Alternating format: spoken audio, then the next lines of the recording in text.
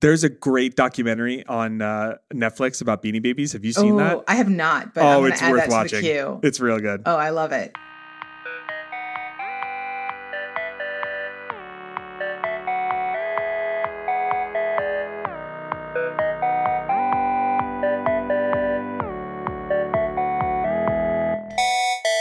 Hello, everyone. Welcome to the Postlight Podcast. I am Chris Lasacco, the president of Postlight, and today I am joined by our head of product design, Natalie Kurz. Natalie, welcome back to the show. Thank you. Thanks for having me back. Of course. Always good to have you on. I wanted to talk to you today about, we talk a lot on the show about design and user experience and customer experience and the importance of putting good interfaces in front of people.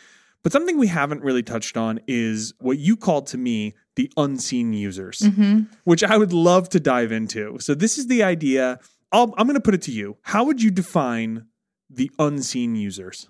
Yeah, absolutely. I think the way I think about it is for every externally facing tool or website or piece of software, there's some internal system powering it. And there's someone powering that, right? There's actual people behind that system. Yes. And so often, if we can make their jobs easier and more efficient, it actually benefits the end user, perhaps even more than anything we can do on what the end user is seeing. I love this. This is right up my alley because I think you're 1,000% right. I'm just going to play devil's advocate for a second. Please. These interfaces are not used by a lot of people. They are internal facing, right? Our customers are not seeing them. Why invest any time in them? I'm picturing people listening to this. They're like, listen, we have a small design team. We have limited bandwidth. There's only so much we can get done every sprint or every month. I'm going to put my time on the interfaces that are facing customers. Like, why would I spend any time on the internal stuff? Yeah, I've got a couple great examples of that. eBay is the first one that comes to mind, right? Ooh. eBay is powered by essentially internal users, if you will, because I'm an individual, but I in order for eBay to exist, I have to go on and list something. And I would consider that an internal tool. It's the thing that makes the end user experience a reality, right? So you've got the seller and the buyer. The seller is our internal user. And if listing something is a burden, I'm not going to do it. And if I don't do it, there is no platform. There's nothing to buy. So by not focusing on that, by just focusing on what quote unquote the end user, in this case, the buyers are seeing, you're actually extremely limiting the ability of your company to thrive and grow and succeed. Because if that initial point of entry for somebody as a seller is terrible, they're going to go to Etsy, they're going to go to some other platform, or they're just going to decide they're going to have a garage sale and sell it out of their garage, right? Totally, The web, if they can't find the right tool online. So that's the very first thing that comes to mind is you have to have that. Like, it's not even a choice in some instances, right? Like, Yes. it has to be there for you to succeed. I want to pause because I think you're making a really good point. This is not exactly the point that I thought you were going to make, but it's also a great one, which is less about internal employees using an interface and more about this idea that if you have a dual-sided marketplace, it's both, right? Any kind of area where you are asking people to be not just the demand for your product, but also the supply for your product, you need to make sure that those supply side interfaces are really, really good. I think it's a fantastic point. The same thing, as you were talking about eBay, what jumped to my mind was Airbnb. It's the same kind of thing, right? Airbnb invested a lot of energy in making sure that you could browse interfaces really good, right? If I want to go find a place to stay in Italy because I'm traveling to Italy, like, it's really easy to go browse and find those things. But it's also really easy if I want to host and to list my place and to see my reviews and to manage my profile, just in the same way that eBay realized back in the early days of the web, I got to make sure that it's really simple for people to list items for auction. Yeah. Airbnb did the same thing. I got to make sure it's really simple to, enable the transactions to happen on both sides of the equation. Absolutely. Yeah. And with things like eBay, so I did eBay way back in the day when Beanie Babies were all the rage and, I needed some extra cash as a, high school and college student. But yeah, I remember it being and this is way back before user experience was really even anyone thought of, right? You just thought about things in terms of features. But man, it became so much easier to list a bunch of stuff when they had the copy listing feature added. Totally. Right? So even just small things like that can make a huge change in your business model and in the way that you're able to expand, by just thinking about what is it that those users need, right? Yes. If I want to list 100 items, copy listing is a great thing to have.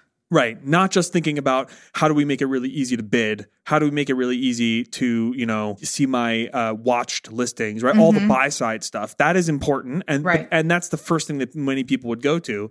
But the sell side stuff, the supply stuff is just as important. So I think it's a great first point to make, especially when you're thinking about some kind of marketplace platform. You have to make sure that you're investing.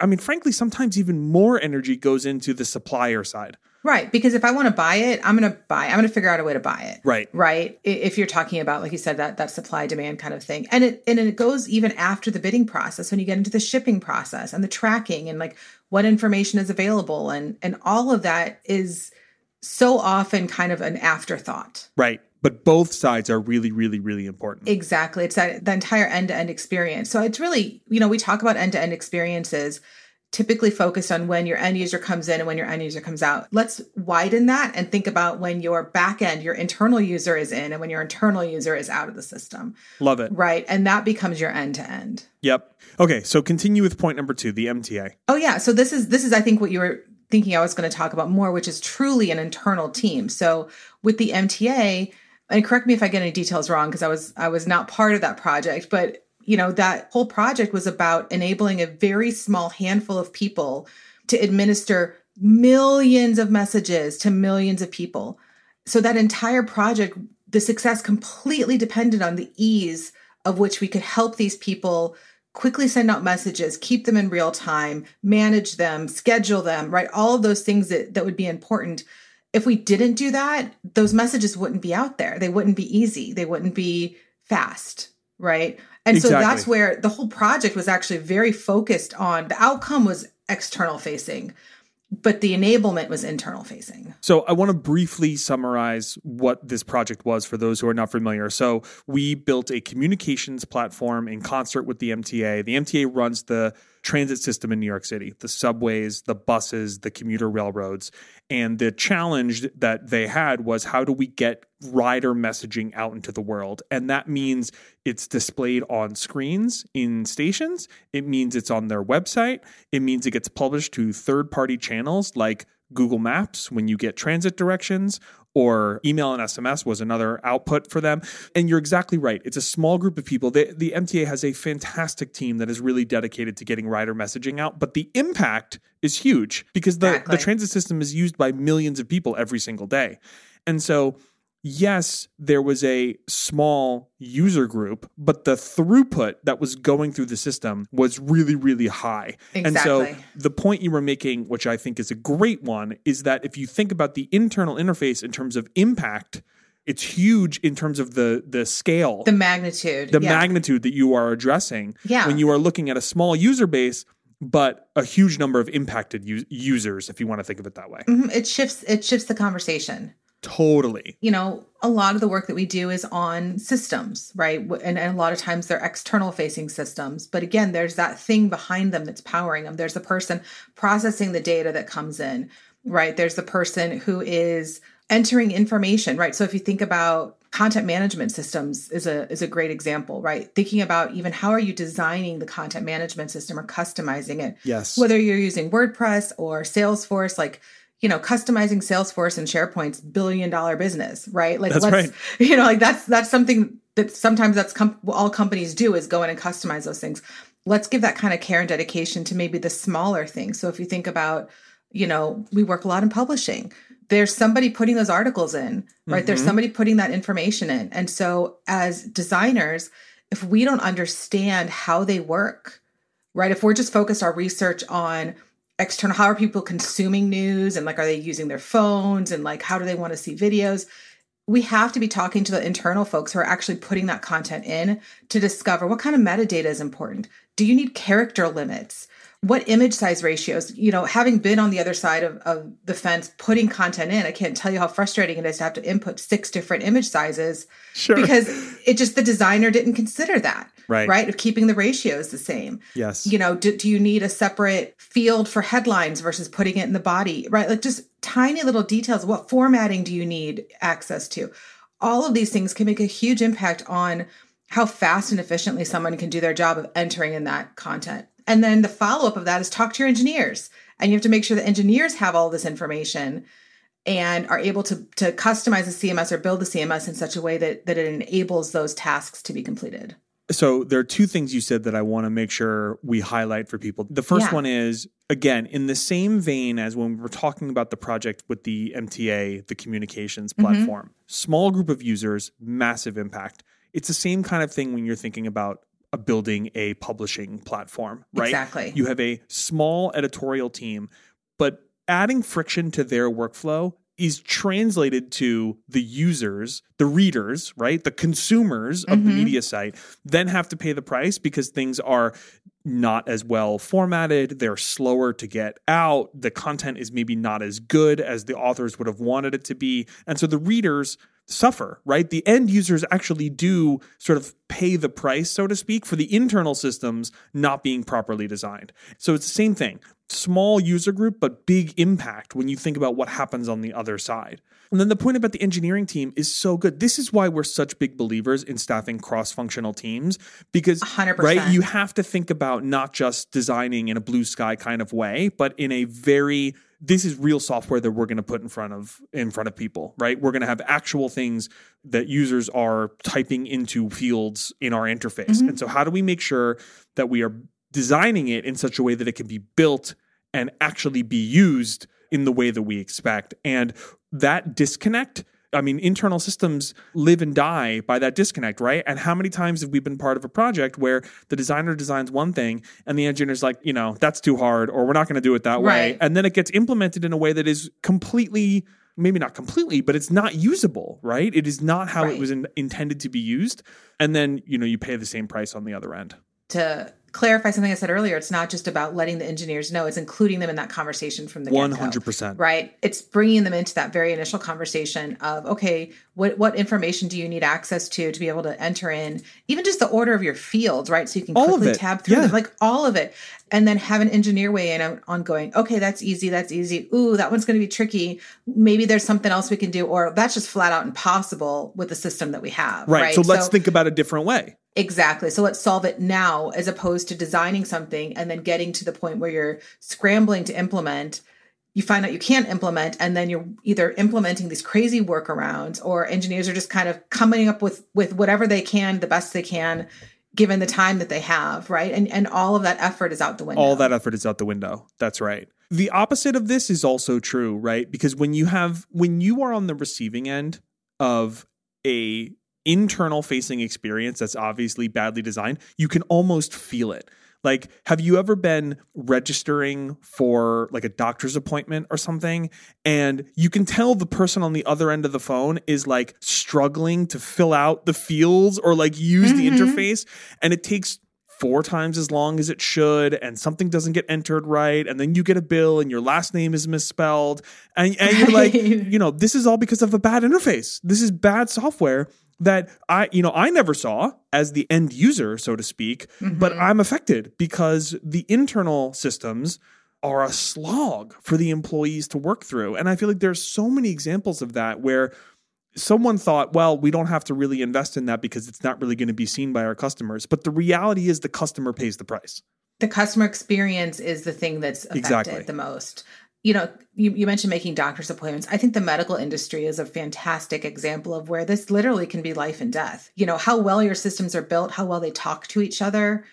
Every time I go to the doctor's office, I kind of peek around at the screens. I'm curious what their interfaces look like, right? I've designed some of those in my career, and curious what, do they have to go to 16 different screens? Are they closing out of applications to get into the other one because they have to enter your medication and this other thing, right? Just kind of just absorbing information and thinking through, wow, that must be really difficult to do all day, right? And if that's taking twice as long, that's less time with your patients. Yeah. And this also increases the opportunity for errors and other types of mistakes that, have real impacts on people's lives. So it's not even just about convenience. Yeah, that is such a good point. I mean, several good points. But the idea that if I'm spending time struggling with the interface, it's taking time away from the other thing I could be doing, right? In the case of a doctor, it's spending time with a patient, right? In the case of a technician, it's spending time, working on whatever they're supposed to do. We had someone come to our house a few months ago to work on our furnace. And I feel like he spent as much time in his truck filling out paperwork as he did fixing our furnace. And it was like, there's obviously, he's got I'm generalizing, right? But there's a work supplied iPad with a screen that nobody thought to really properly design to make it really easy. And now they're spending hours a day. When you sum that up across their whole workforce and it's a lot of wasted time and wasted energy, right? That could be channeled into making your customers' experiences better, right? They could have served maybe 6 people in a day as opposed to 2. So it just, the downstream effects of not caring about these internal interfaces are just massive.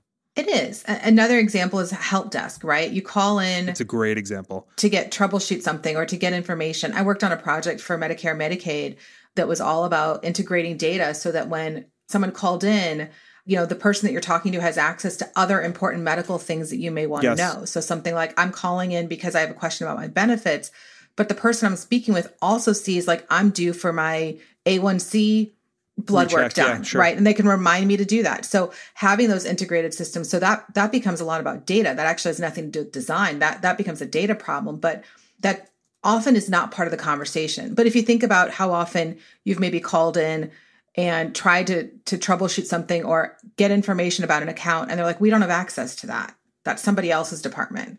They have access to that system. All of that comes back to the customer experience. It's all interrelated. And, when we're talking about the healthcare sector, there are definitely concerns around data privacy and such. But for some of these things, there are ways to make it smoother and easier than it needs to be, or than it is today. I'll give you another example that recently came up. I was having a conversation with somebody who works at a company where they have a large contingent workforce, meaning the workforce turns over a lot. They have people joining and leaving on a regular basis. And they have an app that is like a mobile app that is meant to be used out in the field when people are working. And they had this huge problem because they were bringing on so many new people. And then they had to spend all of this time training them on the app before they could be productive. And they were like, it's not a one-time cost. It's an all the time cost because we have a lot of turnover in our staff on the ground. And so what this particular company did was they invested in rethinking that interface to make it zero training, meaning you could come on, right? You get a 30-minute primer and then boom, you're out in the field and you're not trying to struggle with the mobile app anymore. You're trying to do the work you're supposed to do, right? And the mobile app just gets out of your way. And that's compounding interest, right? That's going to pay dividends continued in the future because the more people come on and use it, the more savings they're seeing over time. And it's hard sometimes, I think, for executives to do that math. But once you're on the other side, it's huge to the bottom line because there's this inefficiency in the system that you're just able to wipe out by thinking about, redoing these internal interfaces. Yeah, training's another fantastic example of where a good internal system will save you tons of money and time and just create a whole lot better efficiency with the folks who are doing the work. In a sense, you almost want that experience to be invisible, right? You want them to kind of forget that that's what they're doing, right? They're just there to do their job. The less people have to, quote unquote, learn the interface, right? Some interfaces, it's worth learning, right? Because there's a payoff, right? They're complex, but there's a payoff in sort of power, right? What you can do with the interface makes it worth the upfront investment. But for a lot of interfaces, simpler is better, straightforward is better, and just get people productive as fast as you possibly can. I mean, I know this is something that we think about and our design team loves is how do we get people to get in and get productive and feel delighted using an interface as fast as possible. This reminds me, I'm thinking about the person who's trying to make a decision about this, right? And they're like, we have this interface, it's working okay. So how does someone know when to rethink an internal interface? You know what I mean? How do you make that jump from it's okay and maybe it could be better, but I can't exactly quantify the impact. Should I go redesign my internal platform or not? Yeah. I mean, I think the answer is the same that I would give someone if they were thinking about, should I redesign my e-commerce platform? Is talk to your users, talk to the employees, right? And find out what are your biggest pain points on your day-to-day, or watch them for an hour doing their jobs. It's unbelievable how much you can learn by just being a fly on the wall, literally just watching someone work, move through systems and see where they get frustrated. Because a lot of times people who are doing the job day in and day out, they forget where they get frustrated because they've just adjusted, or they've created this workaround that makes no sense to anyone else but them. And somebody observing can see that. So talk to them, find out where their downsides are, where they're struggling. And it may be that where they're struggling is easy to fix, because that's the thing, is you don't have to think about them from a complete redesign, right? If you think about it on the flip side, on an e-commerce site, sometimes just moving the buy now button is all you needed to do, right? It could be that simple, even for an internal product. Yeah, that's a great point. It sounds so simple, but so many people don't do it, right? Just watch your users. Just go look at them and look at the interfaces, and you'll start to see where the real problems are and where the potential efficiency gains could be. I feel like that, honestly, that kind of research is really like the best bang for your buck in all circumstances, almost all circumstances, I'll say, because, with an hour of your time, you can learn so much more than somebody could just tell you, right? Because again, listening to someone talk about what they do and then actually watching them do it are completely different things, because you're viewing it from completely different points of view. So, that's a whole conversation for another time, I suppose. How to do good user research. Yeah, exactly. But, in this case, that can be a really simple, minimal amount of time invested kind of answer to that question of should I spend time on my internal tool? And you might find out, no, it's fine. It could be better, but it's fine. Let's spend our money elsewhere, right? But I would bet more often than not, there's some things that you could do, with a little bit of investment to really increase efficiency and even just satisfaction of the job, right? It might help with turnover. Yeah. Right? If I don't have to deal with this clunky system every single day, I'm just going to like my job more, and I'm going to want to stay. Oh, that's real. Yes. I know personally people who have left jobs because they don't want to fight with the system anymore. Yeah. And talk about a sunken cost, right? Bringing some, the cost of hiring, of training, loss of productivity there. That's huge.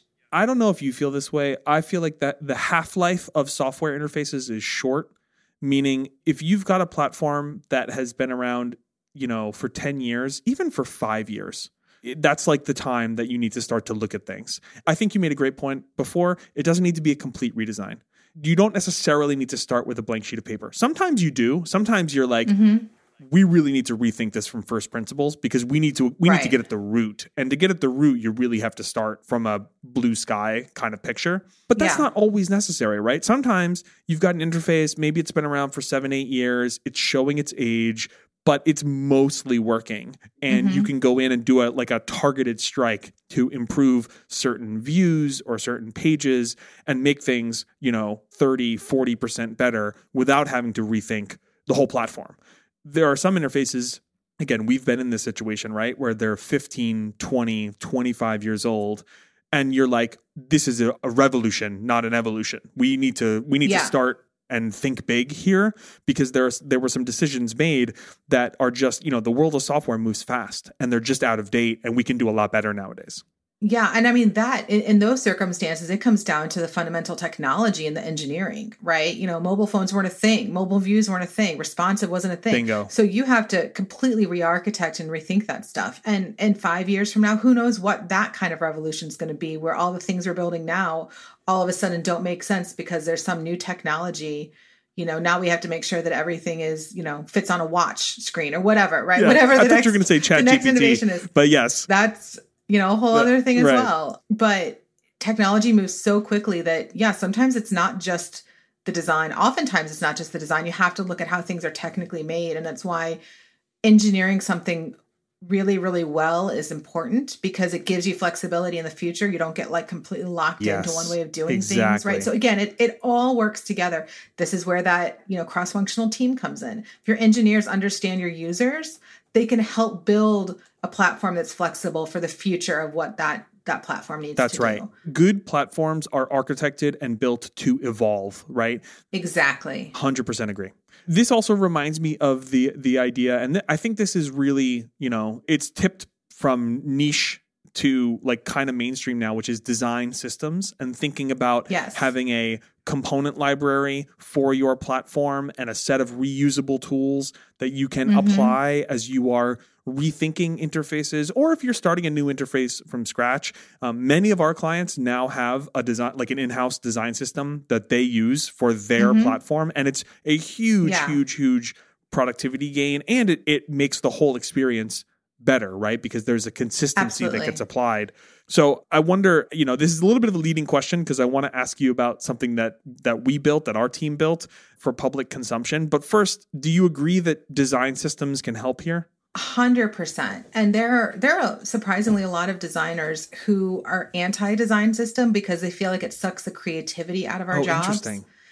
And, they're like, oh, everything's just going to look the same. And so it's boring and it's not fun to design anymore. I can't think outside the box because everything's been done for me. Interesting. I think you see that less and less these days, but certainly when design systems first came around, that was a pretty prevalent attitude, I feel like. And I think it's something that feels very antithetical to what we do, because the way I look at it is like, don't reinvent the wheel, solve the solved problems, right? There's best practices for form design. You don't need to rethink that. Spend your time on the unique things that your users need or that this system needs to do, right? That's where the creativity comes in, is solve those unique, complex problems that are uniquely for this system, as opposed to trying to rethink how a shopping cart works. You're nailing it. Having a design system gets you to that point so much faster. Yes.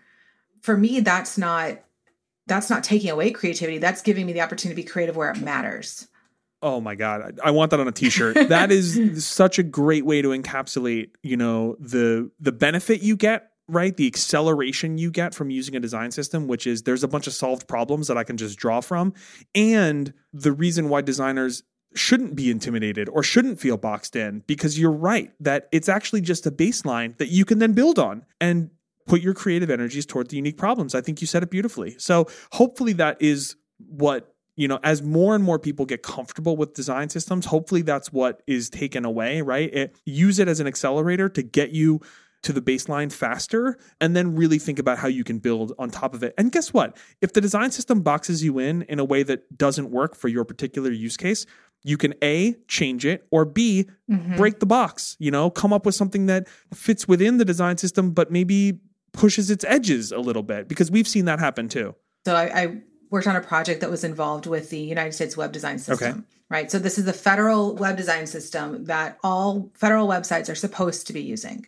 And one of the, we talked to, I think, 35, 45 different agencies, right, to understand what their needs were in this space. And what they all said was, well, we want to be creative. We want ours to stand out. We want to be different. We're different. We're different. We're unique. Right? We have to differentiate, right? And so it was up to us to kind of help them understand how you could use this basic framework and still customize it in a way and still utilize it in a way that was fresh and unique for what their needs were, but still adhere to all of the principles. Because one of the most important things about a design system is you have key components built in, things like responsiveness, things like accessibility, right? All of that becomes core and like inseparable from the design system, right? It's part of it. Built in. And so you can't screw that up, right? And when you're trying to build things fast and well, that becomes critical. Yep. But it doesn't mean that you lose that creativity, even on a visual side, right? You can reskin a design system, 1,000 different ways and have it visually look different, but function the same. Yes. And that's the key. The goal is that when someone goes to a website, whether it's part of the federal government or part of a corporation that has, 15 different entities, it feels familiar, right? Think about like Microsoft, right? Word and Excel. You learn to use one, it's very easy to learn to use the other. They're completely different, right? But because they're based off a design system and common thinking, it increases adoption. It makes it easier to use when you're thinking about internal systems or even consumer-facing systems like that one. That's right. So tell us about what the Postlight design team released into the world recently. Yeah, absolutely. So as I mentioned, I'd worked on United States Web Design Systems, and I've worked on some others in the past as well. And one of the things that struck me with looking through Figma, so Figma has a community. Real quick, can you define Figma just for folks listening who aren't familiar with it? So Figma is kind of one of the leading tools that designers use right now to build wireframes, to do design. You can make it interactive. You can build interactive prototypes. So if you're familiar with things like Sketch or Adobe XD, it's kind of a new iteration of that. And it has this community that where you can publish templates and other types of things for folks to just copy and download and use, right? It's free and it's just a great way. There's lots of plugins and other types of things that help expand upon this platform, which is really fantastic. So as I was looking through, we were talking about design systems and I was looking through, and there are design systems within Figma, and there's tons of design systems, public ones out in the world, things like Carbon, Material UI. Those exist. They're out there. You can get them, on the web for free, right? Download all of the components and start using them. So it wasn't as much about that. What we wanted to do was we wanted to take something that was somewhat design agnostic, which sounds a little strange, but let me explain that. Design agnostic design system. Exactly. Where you can apply whatever types of colors. Like we weren't there to define your fonts and your colors and things like that. What that system is there to do is to help establish principles and essentially usage guidelines, because the design system is just the tool. It's just the wood. Right. If I don't have instructions about how to put the wood together into something that makes sense in a way that somebody can use, then it doesn't matter what material I'm picturing like you buy a dresser from IKEA and you open the box. Right, and there's no instructions. Exactly. And so what we wanted to do with this in the Figma community was provide instructions. So we have very basic types of components along with usage guidelines. So an example of like when to use a checkbox versus a radio button versus a drop down, right? There's guidance in there around all of these kinds of best practices. And it's written in prose, right? It's written in prose. Yeah, it's written in content. So it actually, Figma has the components. You can just, if you want to ignore if you're an experienced designer, you don't need any of that. You can ignore all of that and you can just pull the components and start using them in Figma. But especially for folks who are more, earlier in their career or maybe haven't done this kind of design work before, right? Systems design work. There's a lot there that can be missed. And so we wanted a way, and it's, we have a beta out there right now. It's very, very new. And the plan is to keep expanding it, right? As we get feedback or as we learn things, but just to have something out there in the community written from kind of a thought leadership perspective and bringing those things together. Because there's lots of places you go on the web to learn best practices about design, right? But we wanted to mesh that together with actually the things you use to design. It's right there next to the components. It's right there. Exactly. That's great. And it's free. And it's free. And you don't have to have a relationship with us to use it. No, you can just look up Postlight. It's I think it's the only thing we've published thus far. I'm sure there will be more things to come, but it's right there. It's basically a component library to help you build your own design system for the projects that you're working on, along with some written principles and guidance around things like accessibility, interaction design, how to use things, where to use things, how to make things work together in a way that's really going to work for your users. And a few of our designers from your team, Natalie, wrote a post introducing the component library on our website. And so we'll link that in the show notes for people who are listening and who are interested and want to hear more about this and maybe click through and see it on Figma's community. Absolutely. What I hope is that people are listening and they're thinking, A, if I don't have a design system, I want to dip my toe in the water, and maybe Postlight's examples are a good way to do that. And then B, we're going to figure out how to apply our design systems to our internal tools, because at the end of the day, great experiences are defined when people love to use them, right? We want people who love to use the interfaces that they are working with on a daily basis. Mm-hmm. And if you're thinking about your internal system as you listen to this and you're like, man, I hate fighting with that thing every day, reach out to us. hello@postlight.com. We want to talk to you. We want to help you make it better. Or even if you just need to vent about it and get some advice, we love that stuff too. So absolutely, please reach out. Me, Natalie, Gina, and the team, we would love to have a chat about how you are struggling with what you are trying to improve. Absolutely. Thank you for coming on. This was a great conversation. The unseen users were fighting for the interfaces everywhere. Always. All right. Thanks, Natalie. We will talk to you soon. Thanks so much. All right. Bye.